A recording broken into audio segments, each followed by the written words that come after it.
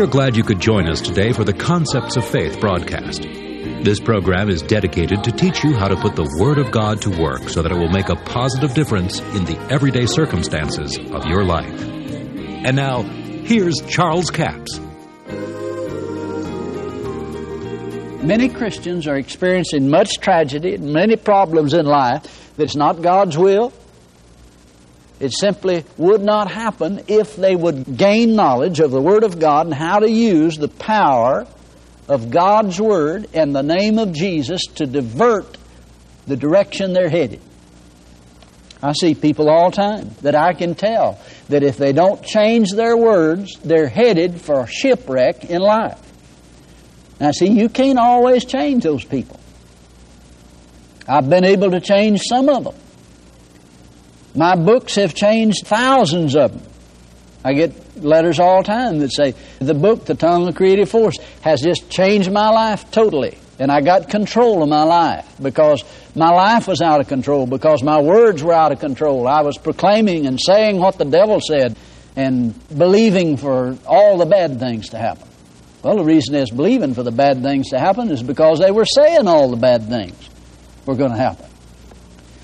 Well, you see, when they changed that and began to speak positive things, it didn't change them overnight. They just looked like they were still headed for shipwreck, but eventually it began to turn their life, and it totally changed their life.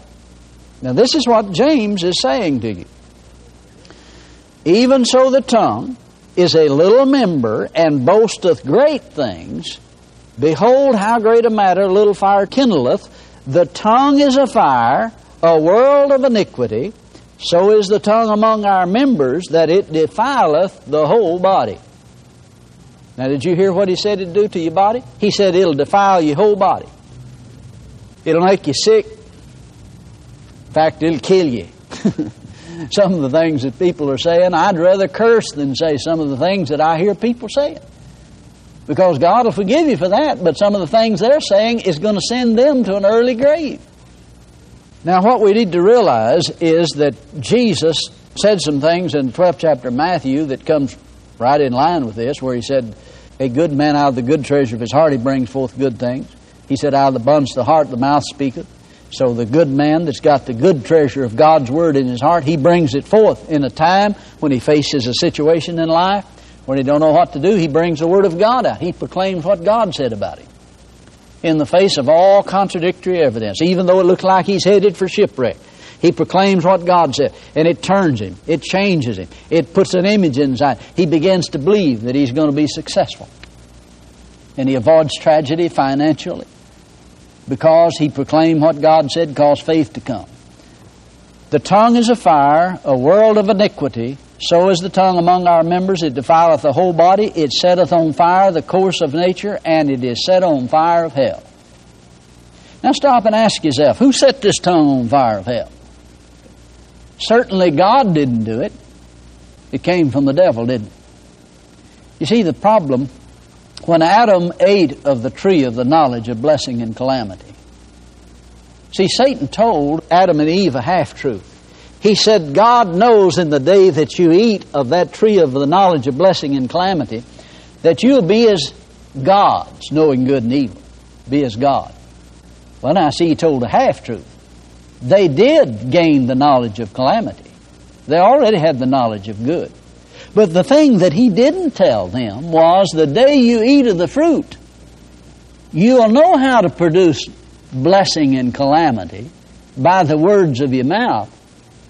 But the thing he didn't tell them was that you won't be able to control the words of your mouth after you eat of the fruit. See, when Adam and Eve ate of the fruit, they lost control of their tongue. The very next thing they said, I was afraid. Fear came. And then faith was perverted to fear. And then trouble started. And they've been going on ever since. So he's saying here that the tongue is a fire, a world of iniquity, is set on fire of hell. Well, certainly God didn't do it. Adam got his tongue poisoned when he ate of the fruit. The Bible said the poisoner came in the garden. The word serpent there in the original Hebrew is translated poisoner. The poisoner came in the garden. He poisoned his tongue. There are many people today that are absolutely poisoning their lives and causing shipwreck by the things they're saying. They're proclaiming defeat and destruction. You hear people saying, well, you know, I heard somebody say this. They said, when I got 40 years old, I just started falling apart. I guess I'll be in a wheelchair before I get 50, you know.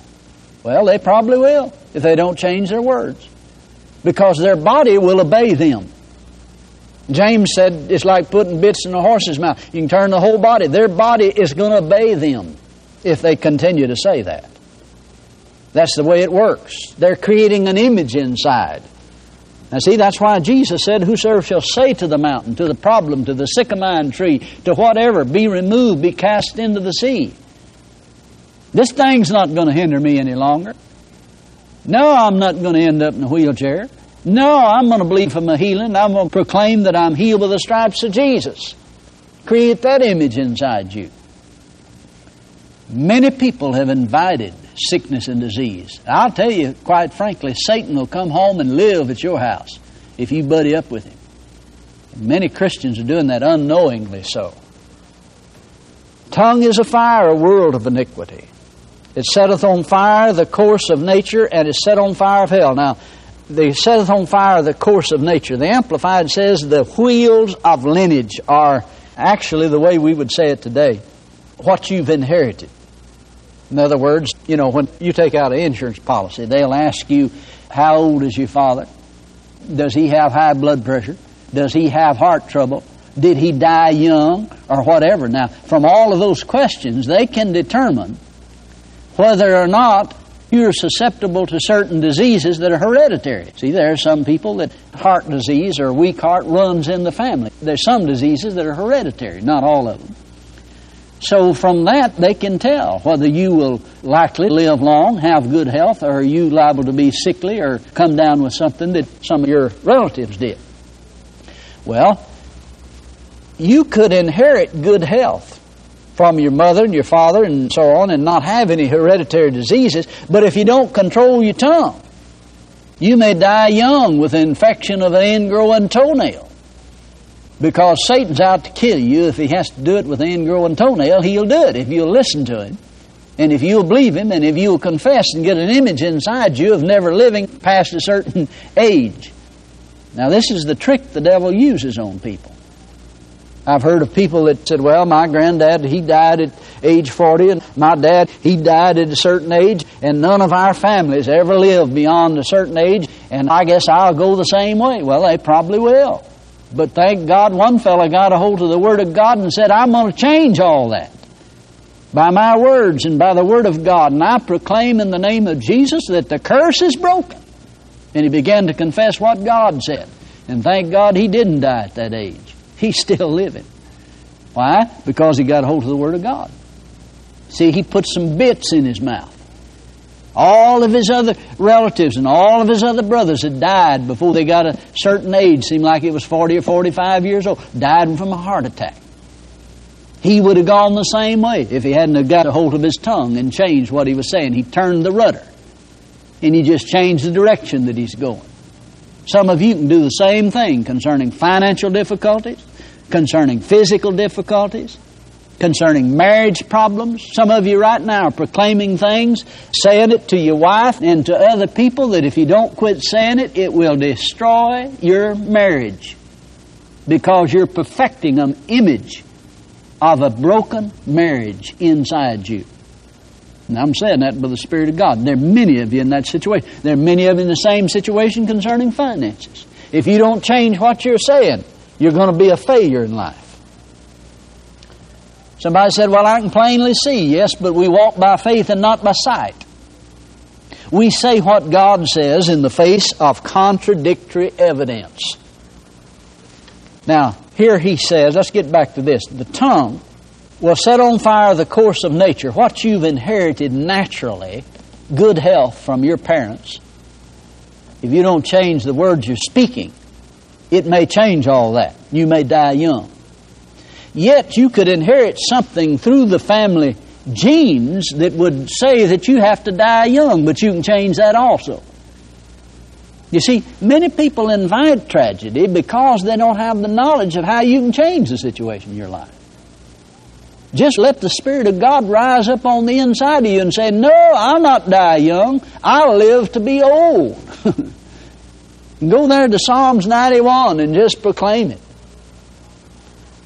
And just take what Psalms 91 says and just say, yes, the Word says, 1,000 may fall by my side and 10,000 at my right hand. But you know what I'm going to say? It won't come nigh me. That's what the Word says. And you go on down and just keep reading it. He's given His angels charge over me. They keep me in all my ways. Thank God. He said, with long life He will satisfy me. Like someone said, live 70, 80, 90 years and see if you're satisfied. If you're not, just live another 10 or 15 years. Paul said, I'm in a strait betwixt two. He said, I don't know whether to depart and go on and be with the Lord or stay with you. Talking to the disciples, you see. But he thought about it a little bit and he said, I guess since you need me, I'll just stay. Now, of course, I'm paraphrasing that. And he did. He stayed, thank God. Somebody said, yes, but Paul died a martyr. Well, did you notice what Paul said? He said, I'm now ready to be offered. I've fought a good fight. I've finished the course. I'm now ready to go. So he made a decision to go. Some of you need to make a decision to stay here. Thank you so much for joining us for the Concepts of Faith broadcast today. Now, our offer all this week is video offer number 7856, Calling Things That Are Not As Though They Were. 60-minute DVD for $20 plus $4 postage and handling. Calling things that are not as though they were. Now, that simply means you call for what God has given you, but is not yet manifest in your life. 2 Peter chapter 1 tells us that God has given to us all things that pertain to life and godliness. How? Through the knowledge. If you don't have knowledge of what He's given, then you couldn't possibly have Bible faith for it. Through the exceeding great and precious promises. It is by these exceeding great and precious promises that He's given us all things that pertain to life. But now it's not going to come to you just because it's in the Bible. You have to hear it, you have to believe it, and you have to call for it. Well, somebody said, well, I'd be lying if I was calling for abundance because I don't have abundance. That's what this video shares with you, how that you call for what you don't have. We do that in everything else in life. Why would we lock up on it and call things that are when we talk about what we have? Don't talk about what's happening to you. Talk about what the Word says will happen to you if you do what the Word says to do. Thank God I have given, it's given unto me, good measure, pressed down, shaken together, running over. By the stripes of Jesus, I am healed, because the Scripture says ye were healed.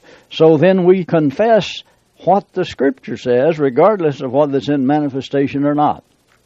That's planting a seed for what you need. You call things that are not. Any farmer that plants a seed of corn or soybeans or rice or whatever, he is calling for what he wants. He's not calling it the way it is. He's calling for what he doesn't have. He plants about 2 bushel of rice seed and he expects to get 100 bushel. Calling for what he doesn't have. Calling things that are not. Offer number 7856 for a total of $24. Toll-free order line is 1-877-396-9400. Until Monday, this is Charles Capps reminding you, the enemy is defeated, God is exalted, and Jesus is coming soon. To order the product offered today, call 1-877-396-9400. Or write Charles Capps, P.O. Box 69, England, Arkansas, 72046. A complete list of CDs, books, and DVDs are available online at charlescapps.com.